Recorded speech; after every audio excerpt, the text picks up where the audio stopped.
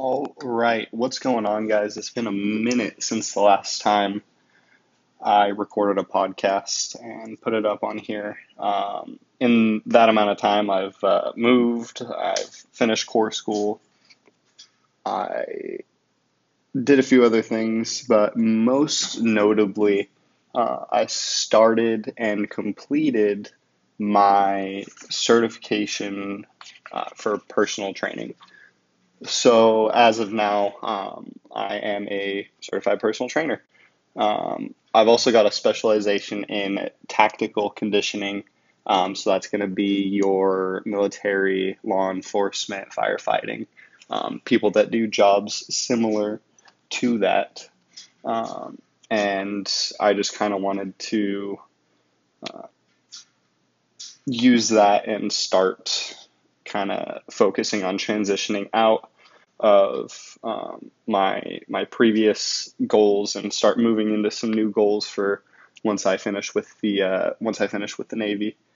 Um, so in this one, we're going to talk a little bit about nutrition. It'll probably be a shorter podcast, maybe 15-ish minutes, but um, there's a lot of common misconceptions about eating in a certain window post workout. A lot of people call it the anabolic window. Uh, and that from some of the literature that I've looked at and a lot of what I've heard over the past few years, the anabolic window is just a myth.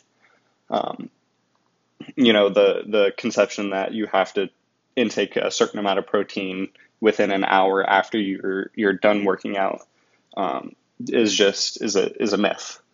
Um,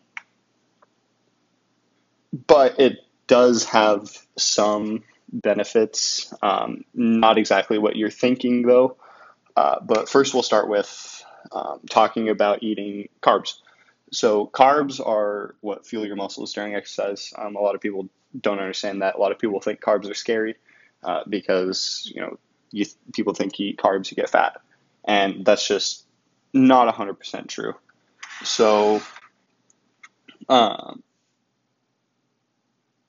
before we start, you have to understand that there are, most simply put, two different types of carbs. There's simple and there's complex carbohydrates. You could get into monosaccharides and polysaccharides and shit like that, but for now, um, just understand that there are simple and there are complex carbohydrates. So simple carbohydrates hit your bloodstream really fast. Your body can process them quickly, and they hit your bloodstream really, really quick, and that's going to cause an increase or a spike in your insulin levels um, for a short amount of time. And then as soon as all of that sugar, those carbohydrates are uptaked, um, your insulin levels are going to drop, and that's why you get that sugar crash. And there are benefits to that. There are risks as well, but the main thing that you have to realize is that complex carbohydrates hit your bloodstream slower, so they're going to help regulate your blood insulin levels, um, and that's going to help not put as much stress on your pancreas. It's going to kind of help you feel a little bit better as well, so you don't get that crash. Um, high carb meals during the recovery period um, are beneficial. So that's going to be your time after working out. So not only do you have to get a good amount of protein after you work out, eating at least the same amount of carbs as what you burned, so in calories, is going to help replenish the carbohydrate storages in your muscle. That's called muscle glycogen, and that's going to be very beneficial in just helping you to refuel yourself. Essentially, it's like going to the gas station and putting fuel back in your car. And as we all know, that your body is a machine, the most complex machine ever created, and um, you still have to put fuel in it every day. Um, Moving on from that, uh, depending on what your goals are, if you're a high what's the word, high octane athlete. If you're running like marathons, or you're a decathlete, or you're burning a lot of energy over an extended amount of time. This is one of the most important things that you can do, is to replenish those storages of muscle glycogen. Um, and a lot of people know that, or a lot of people in the exercise science industry know that muscle glycogen is a major determinant of endurance exercise capacity. And that was from a research study by Burke, Van Loon, and Hawley in 2017, where they kind of summed it up as that um, you should be, so there's different windows where you should be consuming certain amounts of carbs, but this is just for optimal performance. Obviously, going into certain activities, you're going to want to have a little bit more. Then we can talk about carb loading, but for now, in your first 4 hours post workout, you should be eating roughly 1 gram per kilogram of body weight of carbohydrates, and then in the 4 to 24 hour window after that, it should match the expected expenditure of what your competition is. So say you're burning 300 grams of carbs during your marathon. That's what you should be intaking after your training sessions. So you're rebuilding those muscle glycogen storages, and you're refueling your body in the way that it needs. But taking away from that, that's one specific set of goals that you can make an example out of. But say you want to lose weight. Obviously, consuming a ton of carbohydrates isn't going to be very beneficial for that. But you still need them in your diet, because that's what your body uses to burn and create energy. One way that I've found from the European Journal of Nutrition to help you lose weight is to consume whey protein immediately post exercise. And this is going to be to decrease your appetite, because your proteins are a little bit more dense. They're gonna be more filling. You're gonna feel more satiated post workout, as you would, if your body is craving those carbohydrates. Obviously, you still need to have a meal post workout, but if you have a protein shake immediately post workout and then go into your meal, you're going to want to eat less. You're going to be feeling a little bit more full, but you're still giving your body what it needs to recover. So that's going to be another beneficial way to help you lose weight. And it all just eventually breaks down to muscle protein synthesis and muscle glycogen synthesis as well. And that's going to be the most beneficial, obviously immediately post workout, because you have to replace what you lost. So moving on for that, obviously a lot of people are afraid of carbs. There's no real need to be, afraid or, not want to eat carbohydrates. I know a lot of people, talk about the keto diet. I don't know if I've talked about that in a previous podcast, but the keto diet is one of those ones where you're stressing your body to the point where it's not gonna help you, especially in the long run. You see people doing keto for 1, 2, 3 months at a time, and it's not beneficial. If you're thinking about doing a diet like that, obviously do your research on it, try to figure out what is going to work. But it's hard to make judgments based on a generalized population. So, from what I've seen and from what I've read and looked at through the literature, the keto diet can lead to non-alcoholic fatty liver disease, insulin resistance. This has been seen in rodents from an article written in the journal Nutrients 2017.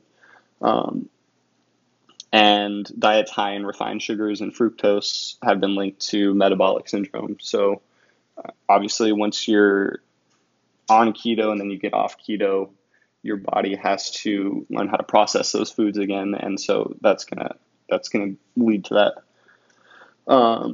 In the same study, after a few days of low carb diets, glycogen stores in the muscle and liver were insufficient to meet the daily needs of the body. So your basal metabolic rate is not being matched to what it needs to be.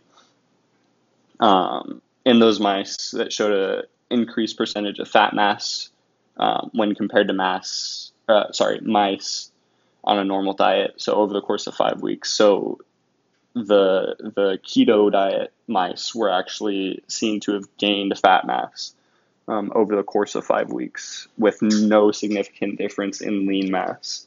So what that means is they were gaining fat, but they weren't gaining muscle. So it was having a reverse effect of what they were looking for. Again, this is mice, so that could obviously be a little bit different in humans, but generally mice are used in pre-human trials because they have fairly similar metabolic needs. The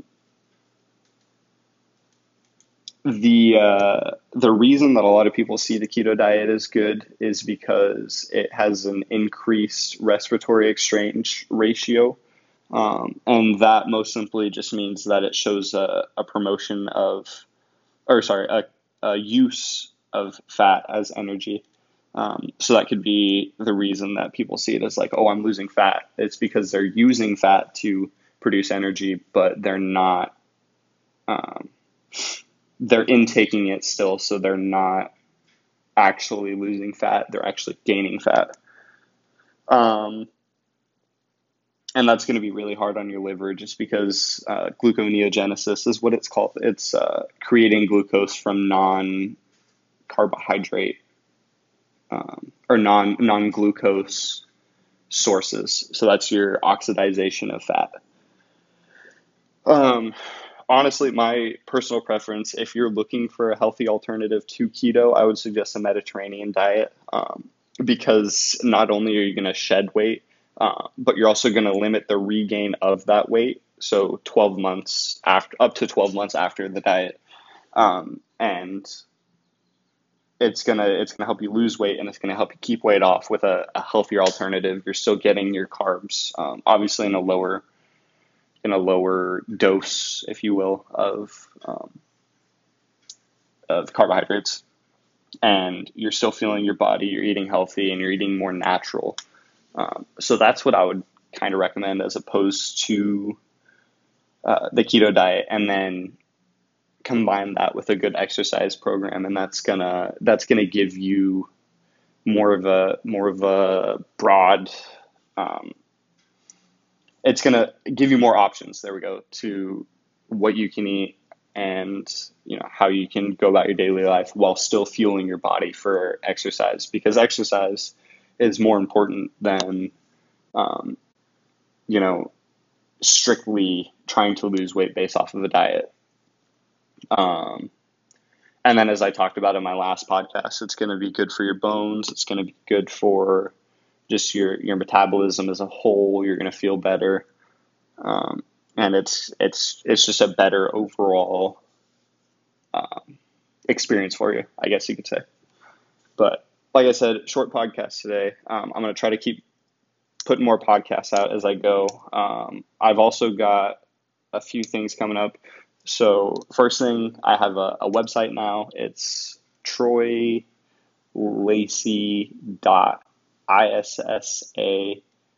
certifiedtrainer.com. There you can look at what my certifications are. You can look at what services I have to offer. Here pretty soon, I'm going to start making workout routines for people based off of what their goals are and what they want to do, as well as nutrition plans, like I talked about earlier. And that'll be sort of the beginnings to hopefully what I can turn into a little bit of a business for helping people promote a healthier lifestyle, and just getting their goals accomplished and getting people on track to hopefully, lose some weight or do all sorts of different things that they want to do but need fitness to get to. So that'll be what's coming. I have a YouTube channel as well. It's going to be Wild 2 Weights, is what the YouTube is named. I'm still trying to figure out how to get that more public because I can't seem to find it. But like I said, big things are in the works. But for now, thank you guys so much for listening. Go check out my other podcasts. Subscribe so you always hear the latest news in exercise and nutrition. And I'll see you guys in the next one.